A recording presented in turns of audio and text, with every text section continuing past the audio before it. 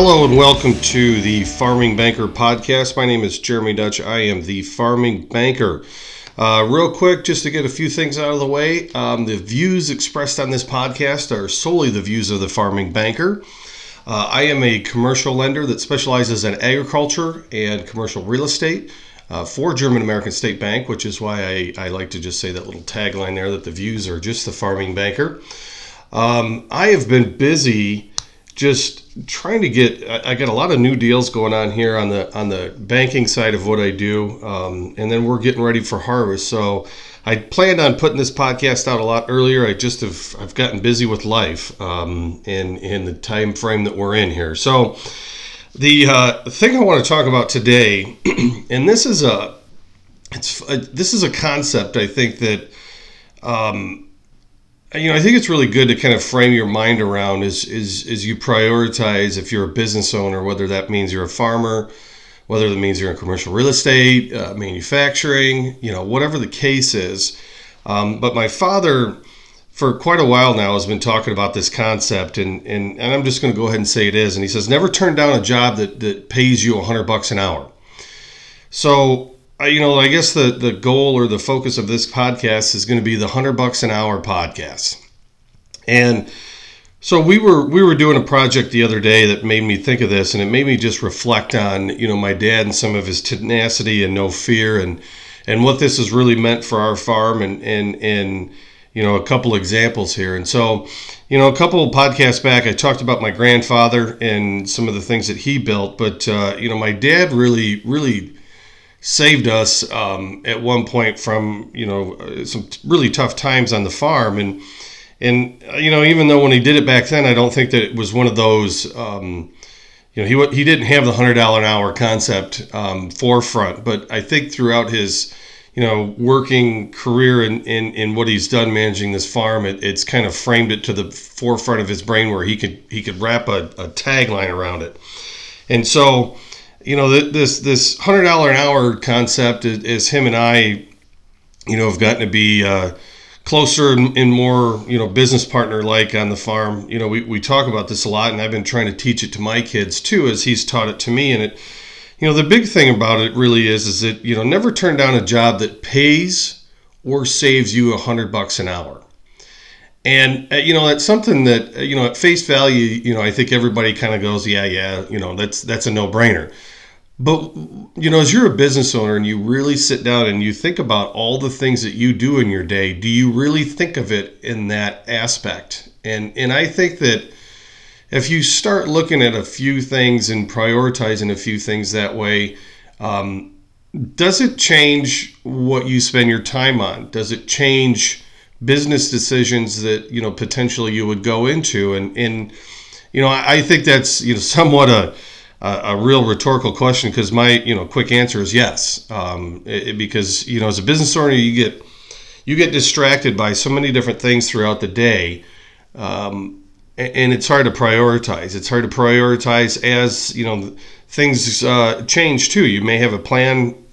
For our example on our farm, we may have a plan that morning of how we think a harvest or a planting season would go, or the actual day, not the season, but the actual day might go. And by the end of the day, it was completely different. And so, sometimes you're forced into that, and I get that.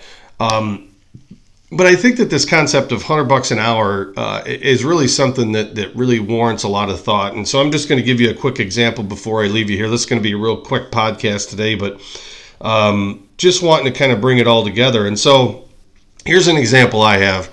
We have a John Deere 512 Ripper. It's a 7-shank on 30-inch centers, front disc gang, back disc gang in front of the knives there.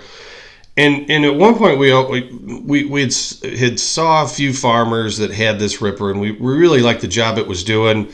So we went out and got this thing, and it just has not, for whatever reason, lived up to our expectations. And so last year at the end of the year, I was pretty irritated with this Ripper, and it may have been a mixture of a couple things. If anybody remembers last fall, it was a it was a warmer, wet fall. So, we had to wait till the ground froze a little bit. So there was a lot of ripping hours that I had at 4:30 in the morning of the tractor, at 10 o'clock, 11, 12 o'clock at night, because that's when I could actually pull the machine through it. So maybe that was part of it. But the issue that I have with this ripper is the fact that I just don't get a lot of residue breakup.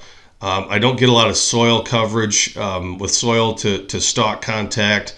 And I've gone through a bunch of different ways to kind of adjust this thing, and I just really didn't like it. And so I've talked to a couple people, being an ag lender, you talk to a couple other farmers, that trust me to do their banking, that type of thing. And a lot of them had recommended this Case 870 or Case 875 ripper, which I think might be I don't know if it's a Dominator under the Dominator brand or what it is, but I know that it's a well sought after ripper. A lot of guys like it.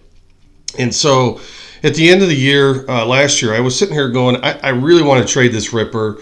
Let's move this thing and get into one of these Case 870 or Case 875. I think the 875 might be a little bit newer and got some enhancements to the main frame, that type of thing. So I started searching out here, and these Case rippers are about $50,000.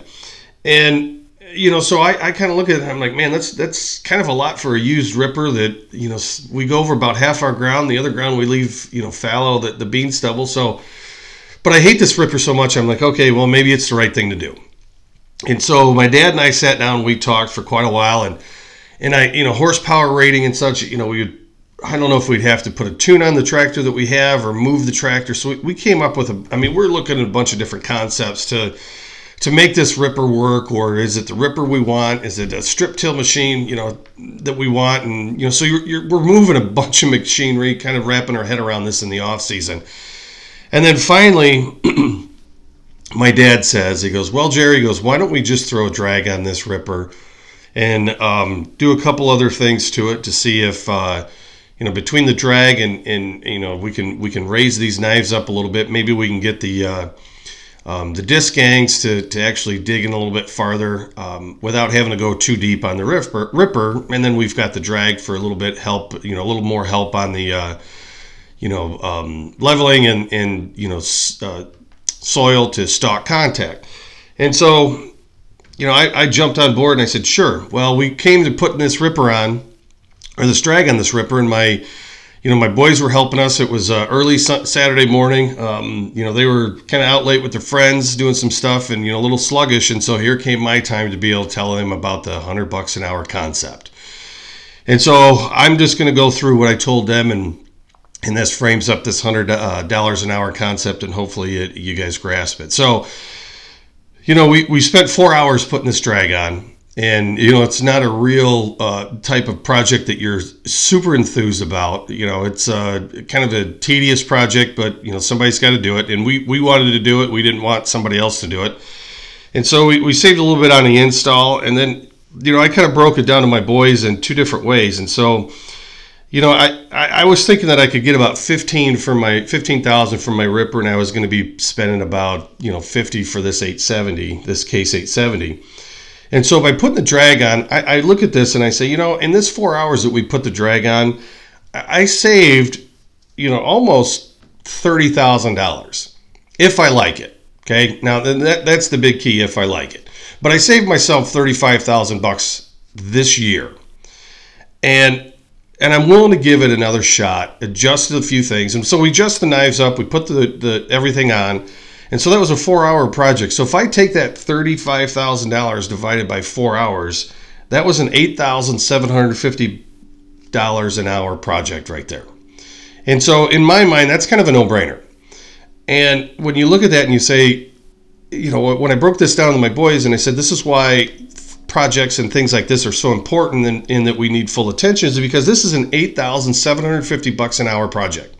And their eyes got real big and they, kind of like, that's a lot of money. And I'm like, it is a lot of money. So, when we look at this example, I look at this and I say, I was prepared to move something, spend $35,000 to do so. However, this drag and the adjustment on those knives might be the ticket. And so it saves me over $100 an hour. So I'm going to do it. And so we did. Now, I'm going to do a podcast maybe that's a follow-up, whether or not we liked it, and where we go from here. But that's just, a little bit of an example of this $100 an hour concept, and how we look at things. And I'm going to, take it a little bit farther and say, if I hate this, let's just say I hate this ripper, and even if I can only get, $1,000 more for it because I put that drag on it, $1,000 divided by 4, that's still $250 an hour project to put that drag on. And now I know a couple of you are going to say, well, you're not figuring the cost of the drag, and I'm not, but I am going to get this machine used for 1 year. So I'm kind of looking at it, the $5,000 you spent on the drag is still better than the $35,000 that I was looking at. And if it, the work on the labor on that, putting that together, if that gives me $1,000 more, then just the labor itself was a $250 an hour project. So that's the concept behind the $100 an hour.